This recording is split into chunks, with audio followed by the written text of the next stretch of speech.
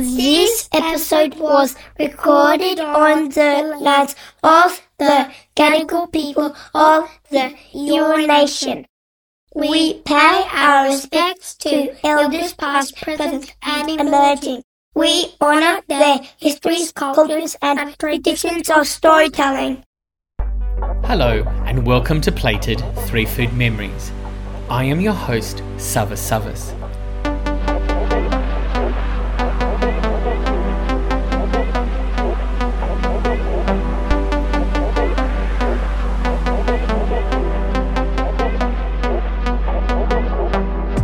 For 25 years, my catering company Plated has contributed food experiences to some of Australia's premier events and intimate gatherings. During this time, I've observed the relationships people have with food and devoured thousands of conversations around it.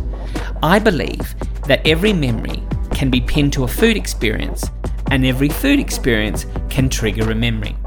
Food memories shape who we are and remind us where we have come from. One of my early food memories is eating a banana paddle pop on the miniature train at Bronte Beach in Sydney.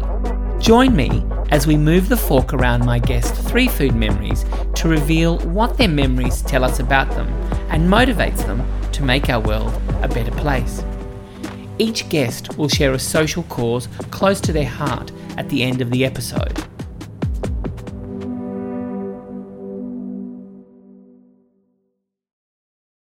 My guest today has lived more lives than a cat. A bee's dick younger than the Queen of Australia. Joy Jobbins was born and grew up in Bondi, where she says she lived an idyllic life. Joy's father, one of the pioneers of the Australian film industry, was an accredited Second World War correspondent. He involved Joy in the production of war films for the Australian Department of Information, preparing her for a career in film, making and advertising. In 1959, Joy played an important role in the inaugural Australian Fashion Awards.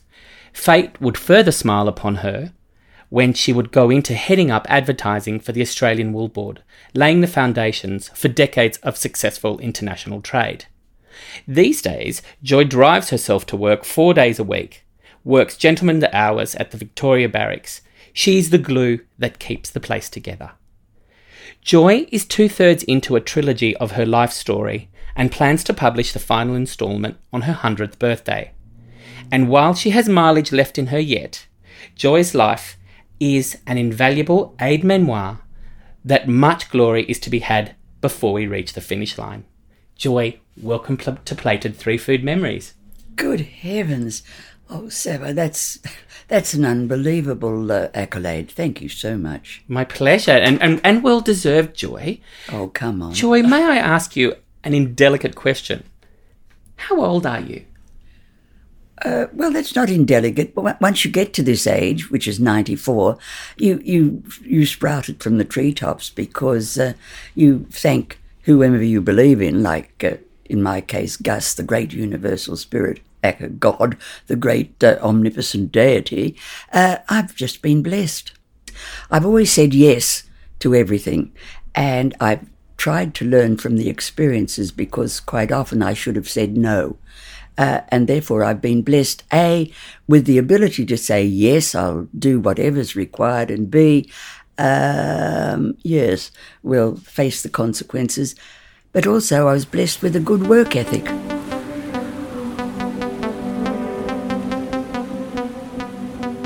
So let's hop into your first food memory.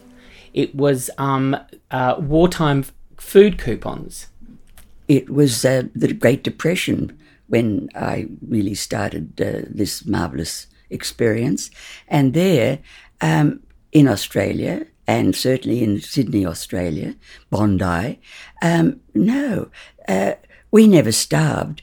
But fortunately, my father was working because he'd just joined the newly formed Cinesound film company, and in such situation, he was able to provide for the family, but food was never on the major list. We had the bare essentials, never was hungry, never starved. But during those years, I can see people in Bondi sitting under a lamppost on their furniture and saying to my father, "Why are those people out on the street?" And he said, "Well, they couldn't pay their rent, darling, and they can't afford to live here." So, yes, my first experience of food was, there wasn't a great deal of it, but there was enough of basics like eggs and milk, perhaps, and meat if you were jolly lucky, bread and so, no. Early memories were pretty plebeian, but nevertheless we survived, and we survived very well. In your book, you say that your mother wasn't a great cook. Can you tell us about that? My mother was orphaned during the First World War, and she was brought up by an uncle, and she was the Cinderella of a household of two other daughters who were prettier than she, etc., etc. And she did the scullery work up until the time that she met my father, and in her mid to late teens, and therefore she never learnt to cook, and in consequence she was never able to pass on food or cooking to me, because when I was born, then it's the Great Depression, and so it went. So food in our world was pretty unimportant. As a child, living and going to the Bondi State School and swimming every afternoon from North Bondi to the pool at South Bondi, and then clambering round the cliffs face. No, I had energy, I was healthy, there was never any problem in terms of, I think what we ate was very good for us. And Joy, what did the food shops look like in Bondi at the time, the stores? Would you believe the Sergeant's Pie factory was up there on the corner of Palmer and Burton Street, round the corner from where I live now. But it's no longer Sergeant's Pies. It's now a block of, modern units. Oh, dear God.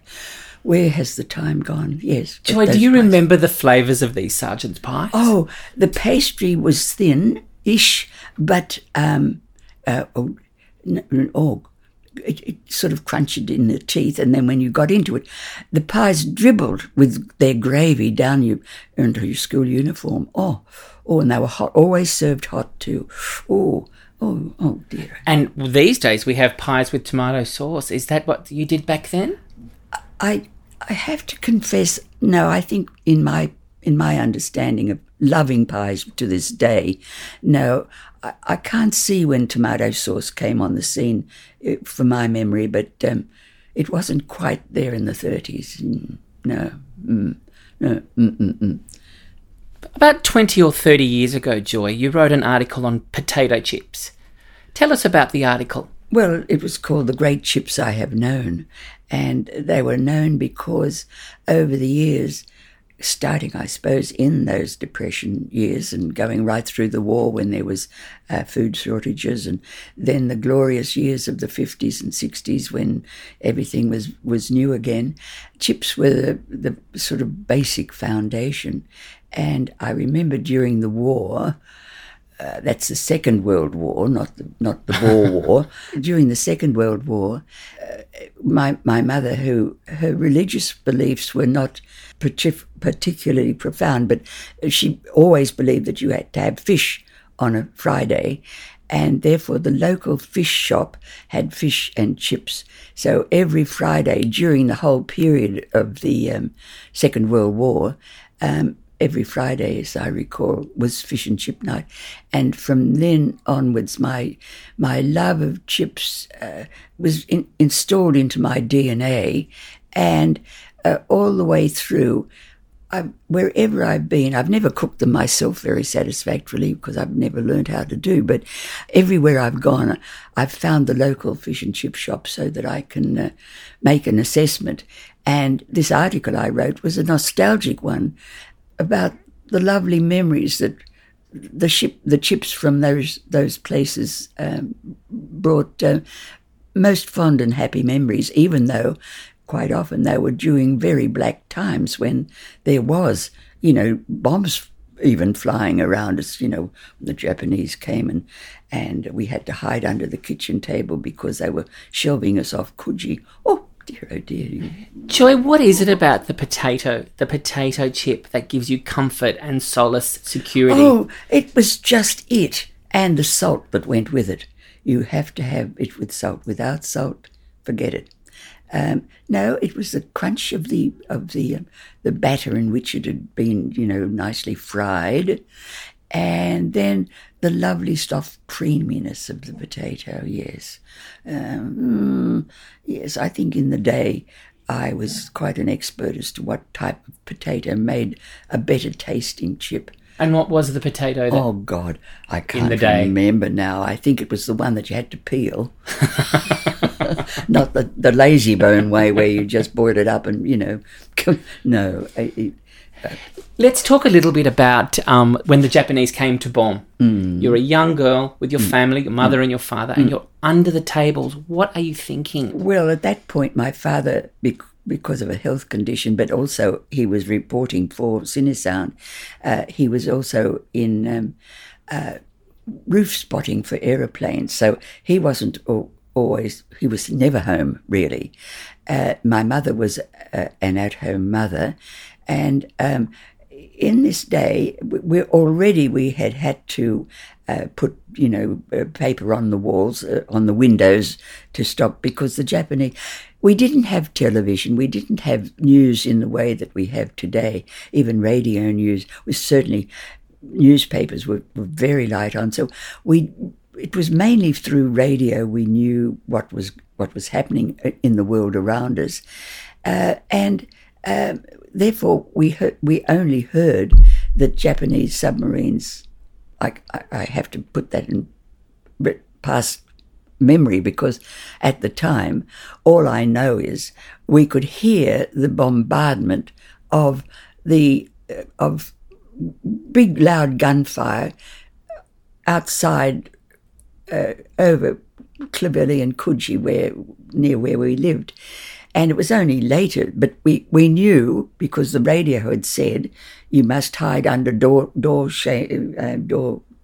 covers or under secure ceilings, and that's why we were under the staircase and the table to protect ourselves. And we heard the sirens. Yes, I remember now. We heard sirens, and then we heard the all clear sirens.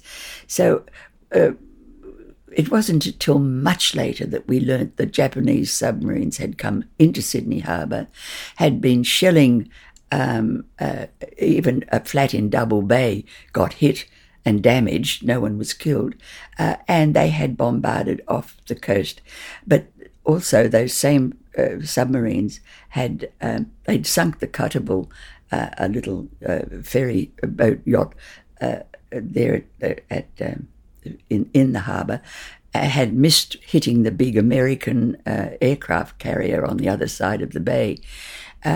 And strangely enough, my husband, not then, I didn't know he existed, but he was on board one of the rescue ships that came when the Cuttable was sunk and helped do the rescuer out of there in Sydney Harbour at the very time that I'm under the table, under the stairs. But they're just histories of the time, and they are relative to having fish and chips during the war, and well, all food memories. Why I still love chips, yes. Well, all food memories take us on that journey to those little histories. Yes. Joy, during the pandemic, my little boys, little 6.5-year-old sons, when we're having dinner, I hear them talking about conversations they've had with their friends at school about the pandemic and about the COVID.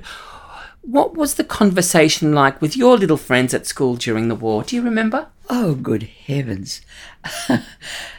By the time I'm up to remembering what was going on, I was in high school during the war, and I see we had to do air raid practice, and my school was there next to the museum. It was called the East Sydney Girls junior high school, next to the museum on one hand, and the grammar school, boys' school was behind us. And opposite us, where St Mary's Cathedral was in the distance, was a little park. And in the park were trenches.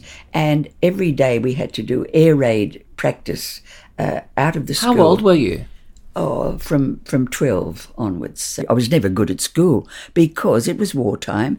The windows were covered in paper to stop them blowing if there was a blood. And my math teacher, who was a very young and very pretty, beautiful girl, was standing in front of the classroom. And I noticed because I was looking at her, and it was at the time she was wearing high-heel shoes that were backless with little bows on the back. And I'm so busy looking at the girl in the shoes that I couldn't see why she'd stopped, why she'd dropped the chalk.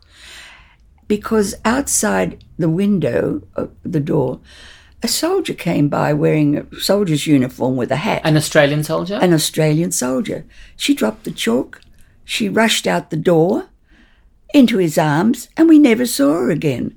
So we all said, "Oh, wasn't that exciting? Oh, oh, oh, oh, oh." So we were talking about such things. We weren't really talking about, the drama of what was happening. Here was romance in front of our very eyes. So this was, that's a memory that comes from just talking school. And what was the question? It doesn't matter. We've gone to a really beautiful place from the chip. Yes. The chip has brought us to that lovely relationship. Joy, let's move on to your second food memory. Leaping way ahead into now my mature years, like my 20s, I found myself, by absolute fabulous fate and circumstance, joining an advertising agency that was handed on a silver salver the most extraordinary fashion account in the world, which was for the wool industry. Had you worked in fashion before? I'd worked in advertising before, and I'd worked in fashion advertising before, and fashion retail advertising before. I've been involved in the fashion business. But at this particular moment in time, I had recently, due to good fortune, joined an advertising agency that was just handed the Australian Wool Board account. And it was at a time when the wool industry was riding, Australia's prosperity was riding on the still riding on the sheep's back. But the introduction of synthetic fibres had created havoc in the traditional industries, mainly because the Second World War had used up all of the natural wools, the cottons and the silks, for uniforms, for parachutes, for whatever. And the synthetic industry filled the gap. But not only did it fill the gap, it then began to take over to the detriment of the traditional farmers and the farmers' industry. Therefore, the wool industry had got together and decided that they were fighting back, and they needed campaigns to promote and remind people of the wonderful world of wool and the wonderful properties of wool.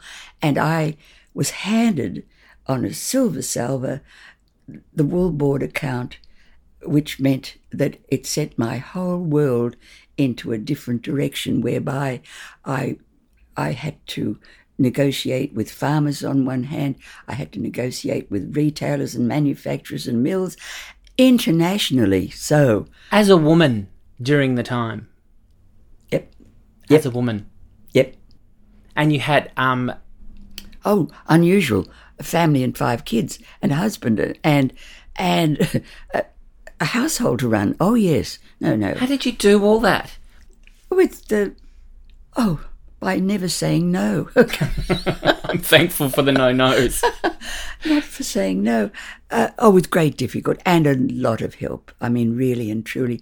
But in the day, we're talking now the early 50s, and everything was recovering from the devastations of the war. And it was all hands to the plough, and there was a great deal of loyalty to supporting the Australian wool industry. So everyone was proud to be part of trying to get, the industry back on its feet again. So it was made easy when you say, how did you handle family and children? But, no, it was not easy. And any woman today, she would find the same situation, to juggle school fees, to juggle cut lunches, to cut breakfast, homework, and that this was all before television had actually come to be a babysitter, etc., etc. And Joy, during this time working for the Australian Wool Board, you met a number of interesting people, big internet names, international recognisable people. Can you tell us about the time that you met Helmut Newton? Well, Helmut Newton became an internationally famous photographer, working, at the highest level and ultimately working out of Paris. But when I met him, I was working in the advertising department of Maya, looking after the fashion side of their advertising. Ken Meyer was my boss. We won't go there. And Helmut, I was down from Sydney and didn't know anybody. And the production manager said, if you want a photographer to do the hats, there's a new chap up the road called Helmut Newton, and he's been doing some stuff for us. He might be able to help.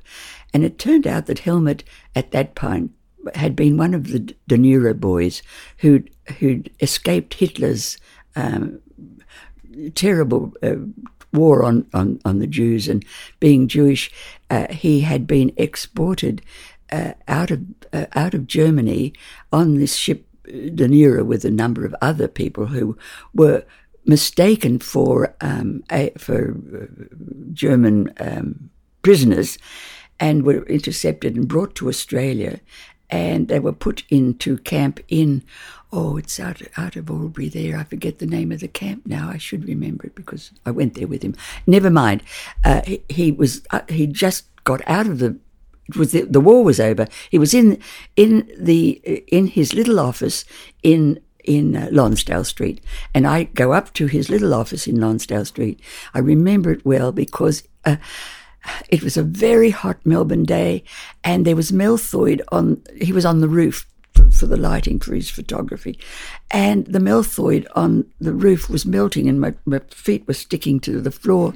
And I get in and I say, Mr. Newton, I have these hats to photograph, and from then on became a most fabulous relationship, because A, he took the pictures, B, I got the Wool Board account, C, he did all the pictures, the photographs at the beginning.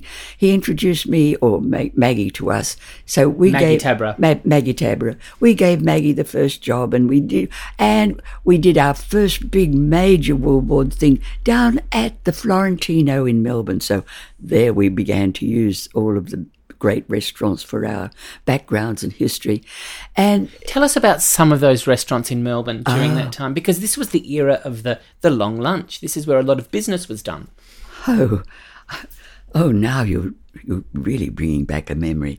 Yes, the 2-hour luncheon, two martinis before lunch, a shared bottle of wine, a couple of any old brandies, and then back to the office and try and conduct some more meetings, and then 5 o'clock open the bar, and maybe at 8 o'clock go for a big fashion gala where you have to greet the governor.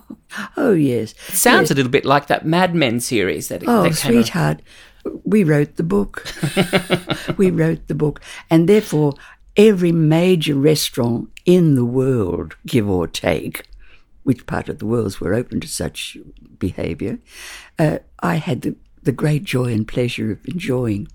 But the Florentino down in Melbourne was our sort of headquarters at that time, and it was run by the Massoni family, and it was done in the great Italian tradition, and it was calm, it was quiet, it was elegant, and I, coming from the backwoods of Eltham, where we lived then, which was a little semi-rural area of Victoria, and finding myself there in the first instance, I can't tell you the impression that Florentino made. So much so that many years later, I introduced Leo Schofield, who was then considered Australia's stomach because he had his newspaper column writing about food. And at that point, Leo had become our creative director in one of the advertising agency. And I'd said to Leo, "Oh, look, you must write about the Florentino." So Leo, let us say, "Oh dear, where were we, Helmut?" Joy, can you tell us about your father working in the film business? I think my father taught me that, because even during my before I got to be early teens, he introduced me to the film business. I'd stand in and have to go in front of a camera and say, for some film for the British corporation, "Tovarish," in a Russian voice, or I'd have to help the makeup lady, which is where I was taught as a child, and he made sure that I learnt to shorthand and type. So while I'm waiting for scripts to be, for filming to be done with Chips Rafferty and all sorts of people, I'm typing out Gone with the Wind, which was a book at that time before they even made it into a film. And I learnt to typing out Gone with the Wind. Da-di-da. Why am I? Oh, yes. No. I've always accepted whatever has been offered to me. If I was offered to make up Laurence Olivier, which I was, or Eugene Goosens, which I was, because they were all there in Sydney for bond raising for the war effort, and he was there with Cine Sound now filming stuff for money raising, and I'd be taken into the Sydney Town Hall with a makeup bag, having to make up these people, and in consequence, this would explain why your makeup is just immaculate. Well, no, you can thank Elizabeth Arden for that. But however, all of these digressions bring me back to was I smart ass? No, I wasn't suggesting that you were smart ass. No, I know you weren't, but all I can say is, no, I was extremely naive and just accepted everything with a yes. Tell us about some of your travels abroad with work. In the course of never saying no, and part of my wool board responsibilities, which also involved the International Wool Secretariat, I was on my way on one occasion to New York. But because we'd been dealing with the architect of the El Camino Real in Mexico City, I stopped off in Mexico City to see the opening of this magnificent new hotel, which involved being they invited me to the pre-opening night, and in consequence I arrive in a chauffeured car to a beautiful establishment which is polishing itself up, ready for the formal proper opening the next day, but a whole group of international high-flying, jet-setting corporate members, like the head of Ford Motor Company, etc., had all been included to come to this unofficial opening, and therefore it was rather special. But I was only there because we'd been involved with the ensuring that wool upholstery in the carpets and the furnishings and all of that had been incorporated into the total design. So I'm just there like Lady Muck, but at the same time, there I am treated respectfully, and I arrive, and as I explained, first of all, there was a big fountain. Instead of a traditional fountain, there was they'd created a rolling wave that was meant to roll at the front door, but it was as I learned, a work in progress. And as I arrived and got out of the car, the wave rolled and sprayed all over me. So, I was soaked before I got in.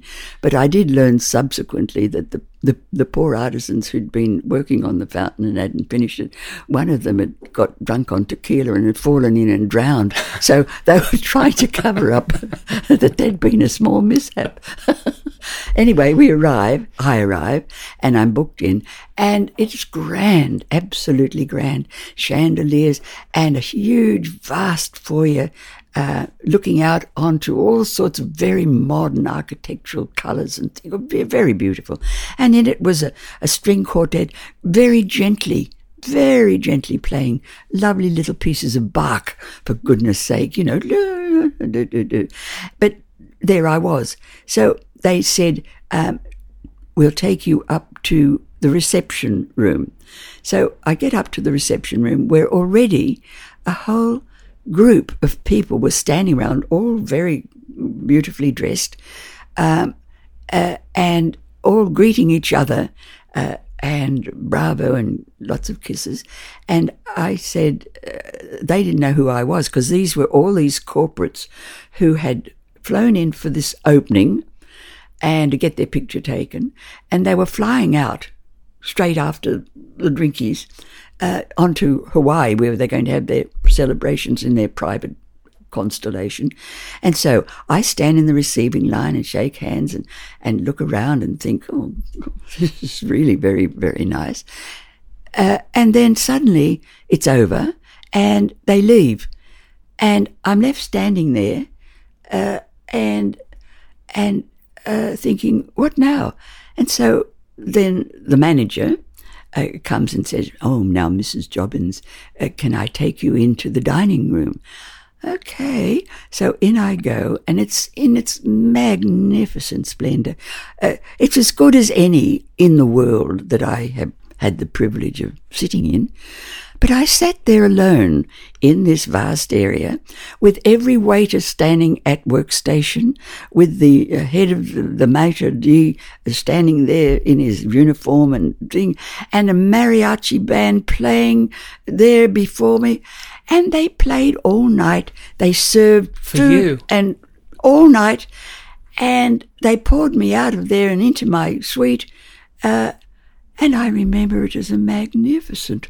Yes. Any memory of what you ate? Of course not. I know I drank a lot of margaritas. Just for the record, everybody, Joy makes a mean margarita. I think she forgets to put lime juice in it. It's No. It's a vital part of that looks after your scurvy. How about another travel story? I was publishing the very first Australian travel magazine called Australia for Players and Stayers. And it was after my Wool Board years, but I found myself in Los Angeles having tried to flog the magazine to the travel agents and tour wholesalers in that country. And because the dollar had been changed and it was more expensive for Americans to come to Australia than Australians to go to America, I wasn't getting anywhere at all with selling the magazine in order to get it published and off the ground. However, I'm staying at the Beverly Wilshire Hotel, and I knew that Bernie Laser, who was an old friend of mine and the owner and publisher of Australian Vogue, and with whom I'd had many, many dealings in my Wool Board years, was also staying in the hotel. So thinking I'd see if he was in, because I was running on financial empty as well as every other empty, I'd give him a ring and see what he was up to. So I phoned the downstairs and they put me straight through to Bernie in his suite. And I said, oh, Bernie, it's Joy. How marvellous that we are here in Los Angeles together. You selling Vogue. I'll bet you've sold 1 million. Oh, I'm doing extremely well, said Bernie. And I said, well, what to do? And he said, look, I'm on the phone. Come up and have a drink and I'll take you to dinner, as he often did in other times. So I whip upstairs in the elevator to his lavish apartment, and there he's on the phone. And I'm really hungry for everything. And when he said, help yourself to the bar, there was this big bowl of bananas. And so I ate 4 of them before he got off the phone. And so while I've eaten Bernie's bananas, he then said to me, "Oh, I'll look, come and have a drink." But sadly, I've got to go and see some relatives. So can I look? I'll order you the dinner that we might have had here in the hotel, and I'll make it extra special so that if you're tired and I said, yeah, well, I'm leaving for tomorrow. So he did exactly that. And I go down and I pour a nice long hot bath. The waiters bring in a jug of martini, which was our drink at that time. And in the fullness of time, a lovely, beautiful grilled, what was it?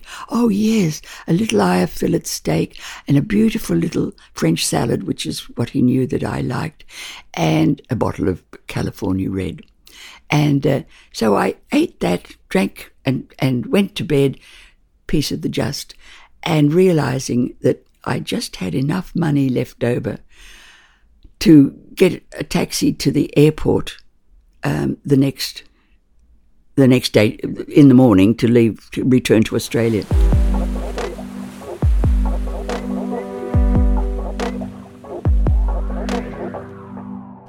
Joy, your third food memory is your first anniversary gift from your husband.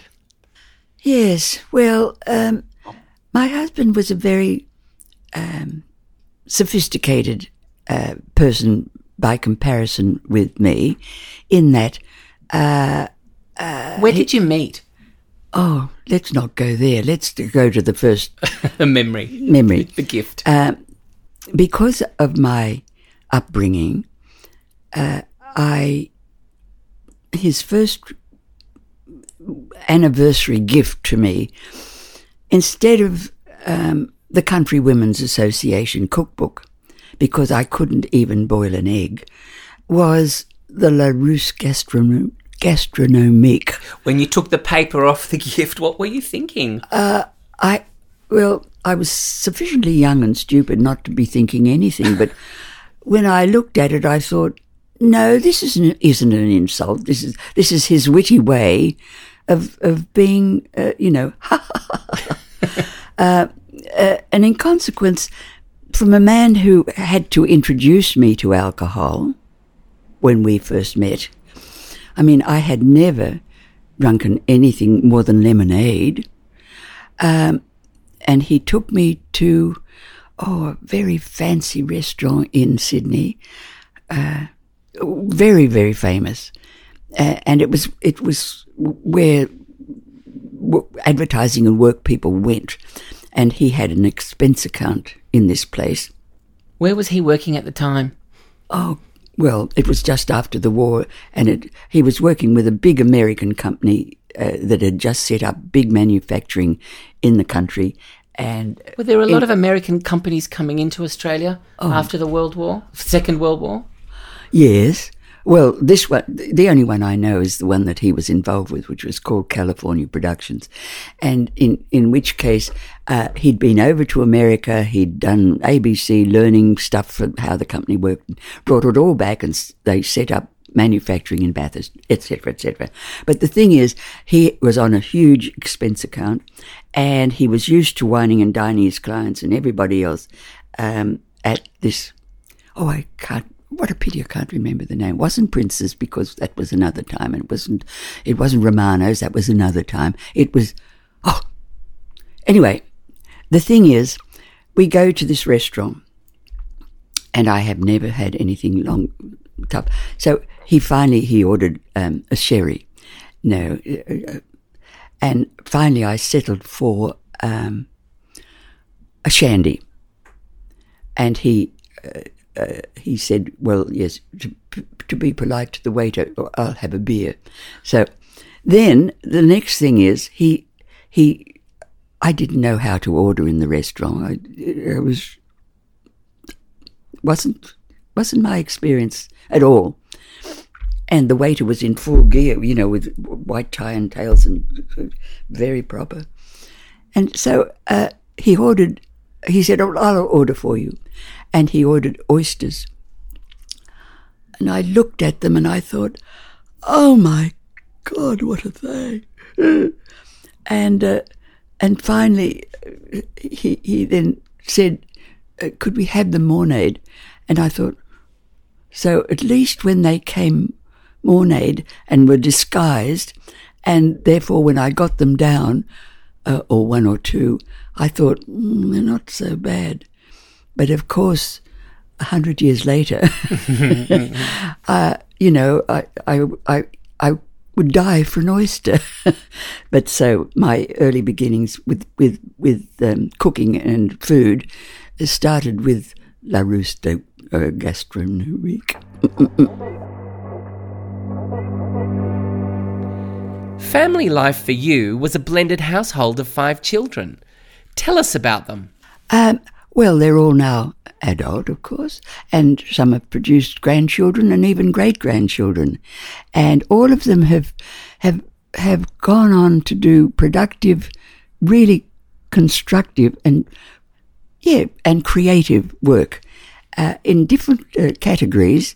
But I think the creative gene has followed through in all of them, really.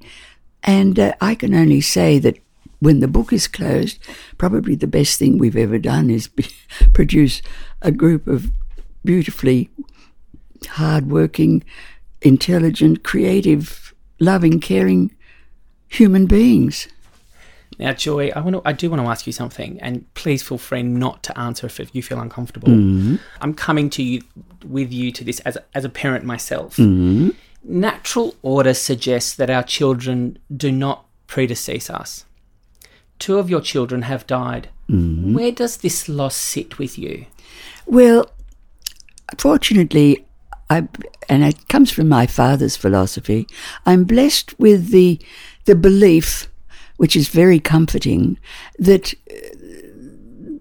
the body is, there it is, a functioning fine machine that is operated by the heart pumping blood to the brain causing the body to function in every which way, and the mind is a compartment of the body. But the soul is a separate entity that when the time comes to go, all of the experiences that we've had go out into space in a nebulous way, waiting to be reborn or recycled into another body that is waiting to receive it. And with it comes the experience that you've garnered, and it does for me explain why, just to use the simple example, a genius like Mozart could at the age of 3 create fantastic music, start to follow in that direction, with no other skills at all. And it can only be from something former learnt. And therefore I believe that the soul keeps recycling until it's reached perfection. And when it does, we go up there with whoever's Gus or God. Gus or God. And in consequence, the fact that the kids have gone, they've done great stuff whilst they were here. And if Gus or God said, okay, time up, you've done well, you've learnt a lot, time to move on. And that's why we believe in old spirits. You feel that you've met somebody and you think, oh, I've met you before, or you're an old spirit. Now, that could be woo-woo, spirit nonsense, but I'm comforted by the thought that the soul, we may not meet the same person again. It's just the experiences, and that's why I say, always say yes. Learn from your experiences, because it's going to put you in good stead for the next time around. And is it a piece of advice that you give us all? Say yes. Oh, yes. Please say yes. It's the only one. Just say yes.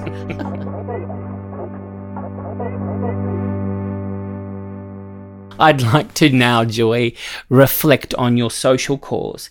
It's the Defence Community Dogs program. Can you tell us about that? Well, where I work with volunteers in Victoria Barracks, we sponsor community dogs, which we do through the Defence Bank, and we pay to have these dogs trained.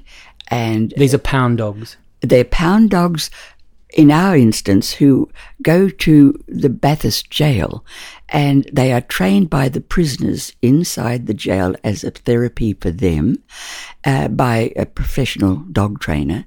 And when they're ready, they are then offered, and we and others, but the Royal We is our organisation, we then pay, and then we are told which returned veteran who is suffering from post-traumatic stress disorder receives the dogs, and then we get reports back on how both the dog and the new owner are carrying on, and the therapy is so impressive. But the point is, it's one of those win-wins for the prisoners in the jail, the dog. It's more than win. It's 3 wins. The dog is released out of the pound. It goes to the jail. The prisoner learns something worthwhile, and his worthwhile is then passed on to a needy person from whom it receives huge benefits. So that is the one that the organisation that funds, and we proudly support it. Yes. Joy, thank you so much for sharing your food memories with me today and with all of us today.